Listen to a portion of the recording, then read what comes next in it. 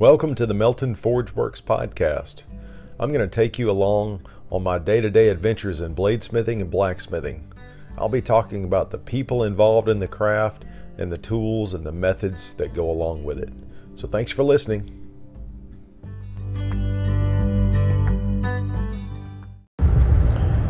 Hello, it's now June 24th and I'm headed back into the office today. So I'm in the truck for a little bit. I thought I would talk about a topic for this particular podcast, which is in relation to what I've been working on in the shop the last day or so, and that's tooling. And so when I mean tooling, I'm talking about things like hammer dies, power hammer dies, anvil tools, hydraulic press dies, that kind of tooling. So things that you use to make other things. And I'm as guilty as the next guy when it comes to using tools longer than you probably should. And what I mean by that is, you know that you can improve a tool, but it's still kind of getting the job done. So you put off the work that's going to be required to remake that tool, and or to make a new tool. Let's say you've got an idea for a jig, or you've seen a jig that will make your life easier, or will make a particular process in your making better or easier, and you want to make that thing, that jig or that tool. It's been my experience that whenever I take the time to make good tooling or jigs, we're just going to name this episode Tooling and Jigs, because I'm going to talk about jigs too. Whenever you take the time to make those things, you're taking away time that you could normally be using to make more stuff, and like I said previously, time is your most valuable asset in the shop. It's the thing that you have the least, usually the least amount of control over, and it's the only resource we have that is non-renewable. You're not getting any more of it. So I always when I know I need to make a tool or take a day off to make tooling or jigs, I'm kind of like, I've got to take time away to make these things. But it never fails that when I do take the time to improve a tool that I need or to make a new jig, the time savings that I get on the back end from having a tool that works great or does a better job, generally it kind of pays you back. And so, I just said that time is a non-renewable resource. You're not getting any more than you're given in this life, but you can be more efficient with your time, and sometimes it's worth taking a bit of that time to improve a process or a jig or a tool, because in the long run it will help you save time. It will help you prevent maybe making mistakes by using a tool that's kind of outlived its life. And so for me, in the last couple of days, what that looks like is I've been making some new press dies to help me in some of the aspects of hammer making. And so one of the dies I use most often are some round bar fuller dies that I use to put the fuller marks or the trough lines into hammers. And I've been using the same set of those fuller dies for well over a year now, and every once in a while the dies get messed up and you have to clean them up with an angle grinder or at the belt sander, and you have to clean up marks and make sure they're still rounded off the way they should be. And over time they kind of wear down, and they are not uniform in thickness, or they might have different angles from one another, and so that's what I was noticing with my current fuller dies, is that when I would go and forge in the trough lines or fullers on a hammer, they would be a little canted, a little slightly angled off to one side. And it was because my dies had gotten a little bit messed up. And I noticed that it was happening, and I was able to account for it and to make up for that by moving the hammer billet in the opposite direction as I made those squeezes on the press. And so I was modifying my forging to compensate for a bad tool. And so I took some time over the last couple of days and I remade those fuller dies a little taller, slightly wider, and of course they're more perfectly rounded now. And I just, while I was working on it, I was thinking about this topic about how every once in a while it's well worth taking the time to make a new tool or a jig to help you in your process. And generally, when I start doing that, when I start making or improving one tool, I start looking around the shop at other things that I need to fix. And so while I was working on the fullering dies, I went ahead and made a new hammer eye punch for the press. And for a long time, I've been using one that a guy named CJ Dufton made for me, and it was a really good hammer eye punch. It's still useful, but it too has gotten a little short from use, and I've bent it a few times and had to straighten it back out. And so it's not quite as perfect as it once was.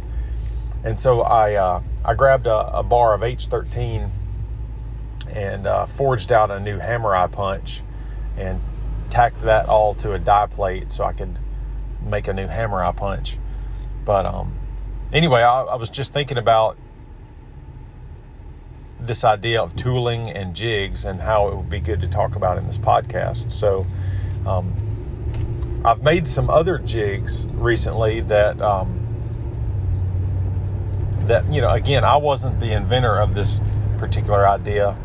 I think I talked about it in a previous podcast, but the adjustable hump tools or the adjustable drifting jig, I worked on that a little bit too yesterday because when I'm using that, sometimes I use it under the power hammer, and that really beats a tool up. And so I had to re-weld on that a little bit. But I know that once I get all this tool improvement done, the next time I go to make a hammer, it will probably go better and faster than it has been before, because I won't have to keep making up for the bad tool. I won't have to adjust my forging or drift left or right to make up for the weird angle in a tool. I'll just be able to press in those marks or fuller lines and keep going. So anyway, I feel like I'm kind of rambling on about this topic now, so I'm going to close off this segment and just say that taking the time to make your own tooling or improve it is almost always worth it. So see you in the next segment. Bye. Okay, so it's still Wednesday, June 24th, but it's in the evening now. My daughter plays volleyball, and I'm actually sitting in the parking lot of the big building where they practice right now, waiting for their team to get finished. But I had a few minutes, so I thought I would talk about something I came across today. So like most guys that are in some kind of craft, you're constantly watching all the various places like Craigslist and Facebook Marketplace and whatnot for different tools that come up for sale. And a couple of weeks ago, I talked about a dust collection system that I had put together using a shop vac and a little 5-gallon bucket dust separator that I got from Home Depot. And anyway, I gave that a shot a couple of weeks ago, and initially I thought it was going to work really well to help cut down the dust in the shop, particularly when I'm grinding wood handles. But after grinding 2 or 3 handles, I found out within a few days that the diameter of the hose on that shop vac is just too small for really effective dust collection. Most dust collection systems have hoses that are like 4 inches in diameter. And what was happening was I'd go to grind a hickory handle and I would generate so much thick sawdust so quickly in the funnel below the grinder that it would clog up the hose. And I tried several different things to stop that from happening, but it just kept happening. And once that hose clogged up, it was done.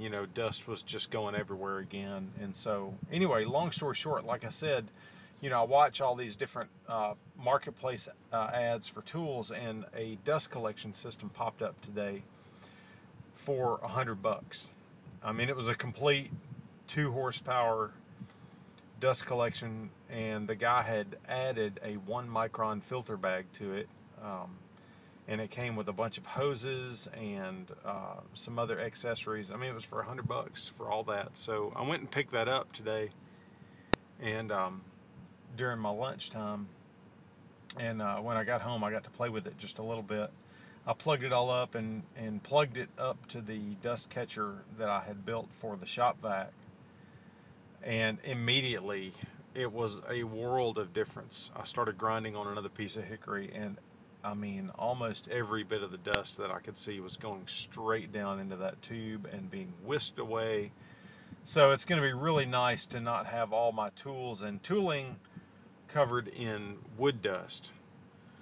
Because the way I normally work is I'll kind of wait until I have to grind several handles all at once.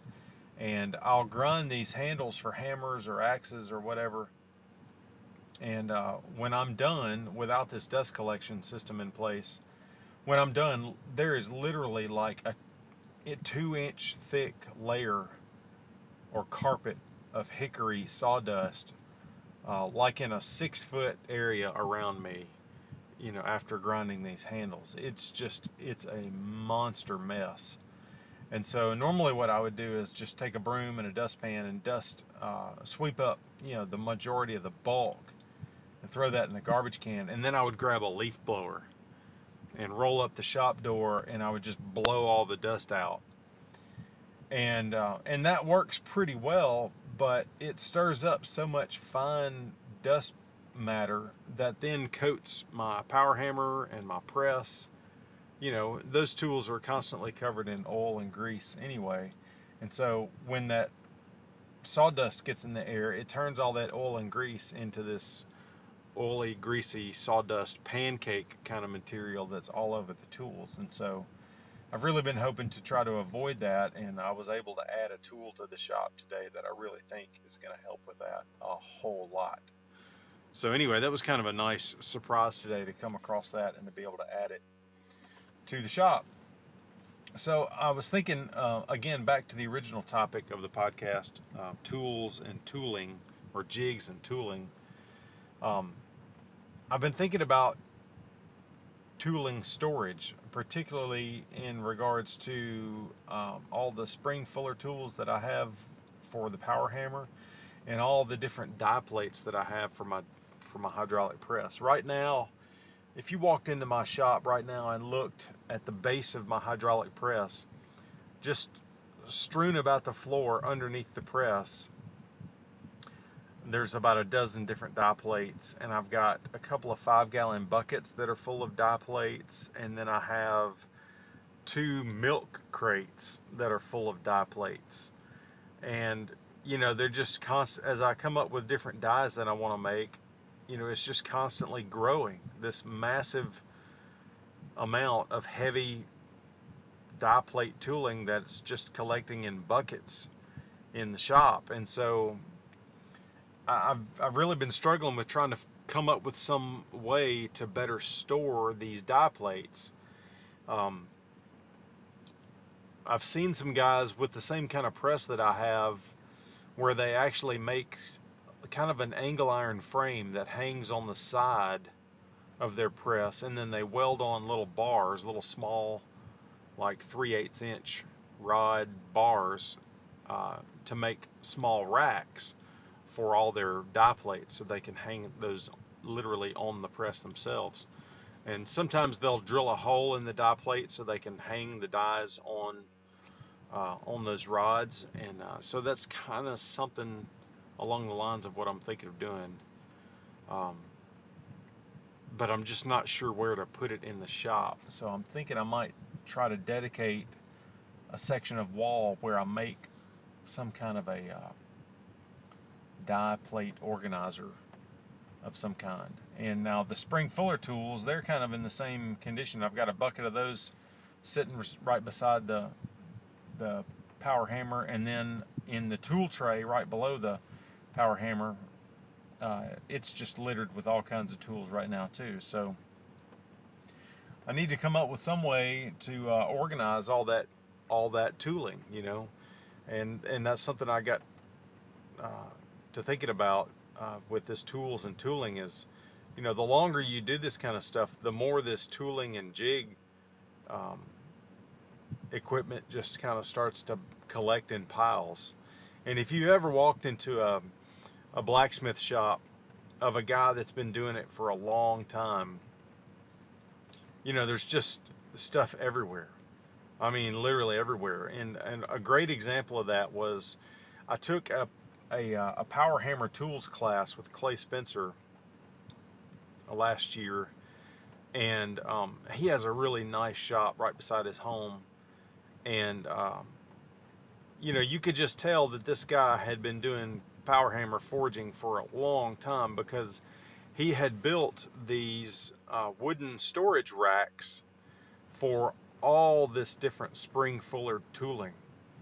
And I mean, there were hundreds of different kinds of spring fullers and handheld top tools and punches and just all manner of tools.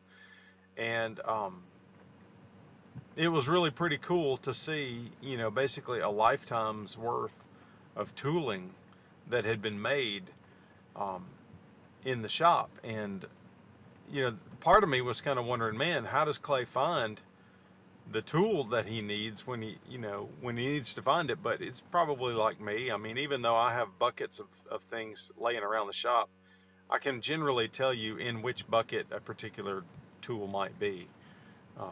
I guess over time, as you hang these things up and scatter them around your shop, you know, you remember for the most part kind of where they're at. But his wooden rack system that he had built for his power hammer tools was pretty cool, and I think I might duplicate something along those lines. But if you've got some ideas for tool storage or jig storage, man, I'd love to hear it. So hit me up with a message if you've got some ideas for that. I would absolutely love to bounce the idea back with some people. So anyway, I'll talk to you in the next segment later.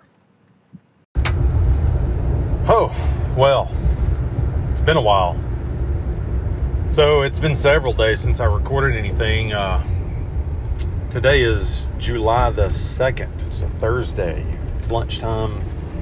I'm headed into town to take a couple of packages by the mail to send them off. A couple of hammers that got done. I've got a 1 pound ball peen and a 2 pound rounding hammer going out.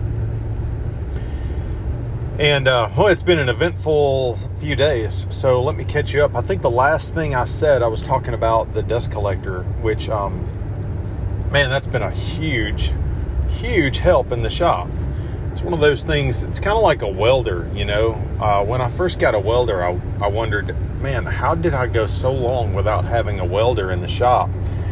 And this dust collection system is just the same. I've been grinding, you know, hammer handles on my belt sander for a long time, and you know, it's part of the hammer making process that I don't really enjoy, primarily because of the mess that it makes. You know, dust just gets everywhere. A fine dust coats everything in the shop, as far into the corner reaches of the shop as it can get. That fine hickory dust travels to those places, and I've just had to deal with it and use a leaf blower and, you know, a broom or whatever to sweep up all that stuff and try to clean up the shop and keep the tools clean. And man, this dust collector, I keep ranting and raving about it, but it's one of those things that makes a process more enjoyable. And anytime I can add a tool to the shop that makes a process more fun or more enjoyable, that's just huge. And so now grinding handles is basically dust free for me, and that's huge. So anyway, I've been playing around with that a lot and trying to figure out how to add a spark arrestor so that I don't burn my shop down by throwing a spark into a big bucket full of sawdust. But for now, I've been just grinding metal into a bucket full of water and then reattaching the dust collector when I grind wood. But anyway, I've gotten a couple of, maybe 3 hammers made since I last talked to you. And in the middle of all that, somehow I got metal in my eye again. And so I think it was Friday that I first noticed that my eye was irritated. And I honestly can't recall when I got something in my eye. I don't remember, flinching and thinking, oh man, I got something in my eye. I just remember Friday evening, my eye was hurting. It was starting to irritate me. And so anyway, I had my wife and daughter kind of look in my eye, and they didn't really see anything. And so I woke up the next day on Saturday, and it was even worse. It was still hurting. And so I got a flashlight out and got my daughter to get her camera on her phone and to zoom in on my eye. And she said, oh gosh, you've got a speck in your eye. And she could see it, took some pictures of it. And sure enough, it was a little piece of metal stuck into the colored part of my eye. Just perfectly round little dot stuck to my eye. And at this point, it was getting to be pretty uncomfortable. And so I called my eye doctor, because this is not the first time this has happened. I called my eye doctor, and they basically said it was pretty late in the day Saturday. It was Saturday night by the time I called the after hours number, and they said, if you can make it to tomorrow, which would be Sunday, we'll get a doctor to see you. And so I slept on it, and woke up the next day and was even in more pain, and wound up meeting the eye doctor. It was just me and him. He unlocked the building. We went inside. Of course, we had to follow these crazy coronavirus rules. But anyway, he took me inside, sat me down in the chair, he numbed my eye up, and then he proceeded to take a needle, and he plucked the little speck out of my eye, and then he took a small drill, which looks extremely similar to a small Dremel, and he drilled out the area where the metal was, because those of you that have had metal get stuck in your eye, you know about this. It will create a rust channel in your eye, and it's not so much the foreign body that causes the irritation, it's the rust that winds up irritating you. So anyway, they have to drill that rust out, basically make a little crater in your eye, which pretty much puts you in a situation where you've got a scratched eyeball, So then he numbed me up a little bit more and sent me home with some antibiotic drops. And so that's kind of been my week, dealing with that. And it's Thursday now. I'm feeling a lot better. My eye is feeling almost normal today. So anyway, I say all this to tell you a big warning. Keep your safety glasses on at all times. This happened to me a little over a year or so ago. I know what happened then. I had a piece of scale fly off and stick to my eyeball, and I had to have the same procedure done. And I was not wearing safety glasses when that happened. This time, or since then, I've been really good about wearing my safety glasses, whenever I'm in the shop working. But I've been doing a lot of other stuff lately, tearing out cabinets and using a Sawzall, cutting nails and stuff like that with a Sawzall blade. And so I don't know when this happened. It could have happened doing some of the kitchen construction, and it could have happened in the shop. A piece of metal could have flown underneath my glasses and stuck to my eye. But in any case, you don't want to go through this. So wear your safety glasses when you're doing anything, and make sure they're hugging your face pretty tight so stuff can't get in or around. So anyway, that's my safety rant for today. I'm probably going to wrap this podcast up with this segment, and not sure what I'm going to talk about in the next episode. I've been doing a good bit of forging lately on these hammers. I've got some knives coming up I've got to work on, so I don't know. Maybe we'll talk knives and knife making a little bit in the next podcast. But in any case, I'll see you then. Bye. I wanted to add a note to the end of the podcast, just to give a shout out to Chance Witten. He's Witten Woodworking over on Instagram, and we grew up in the same hometown, and he came by and did a one-day hammer class with me, and we forged out a 3-pound rounding hammer.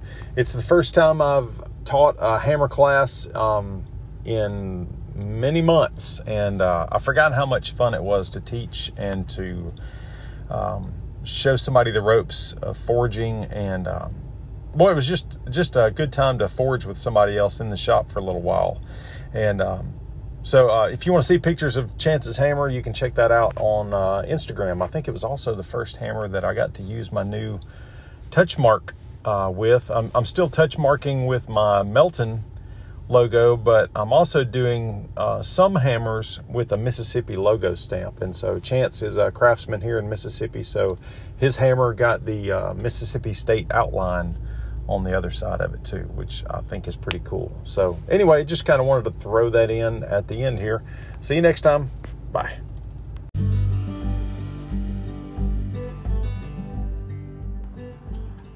Okay, well, that wraps up episode 28. This is probably a bit of a rambling episode. I didn't have a really good solid topic for this one, and sometimes there's a loud bird. And sometimes that's going to be the way it is. I'm just not going to have a perfect topic for each podcast, and I'm just going to talk about what's going on. So thanks for sticking with me through that. And I do have a good topic for the next podcast. I've been thinking about it a good bit over the last day. And so look forward to that. See you then. Bye.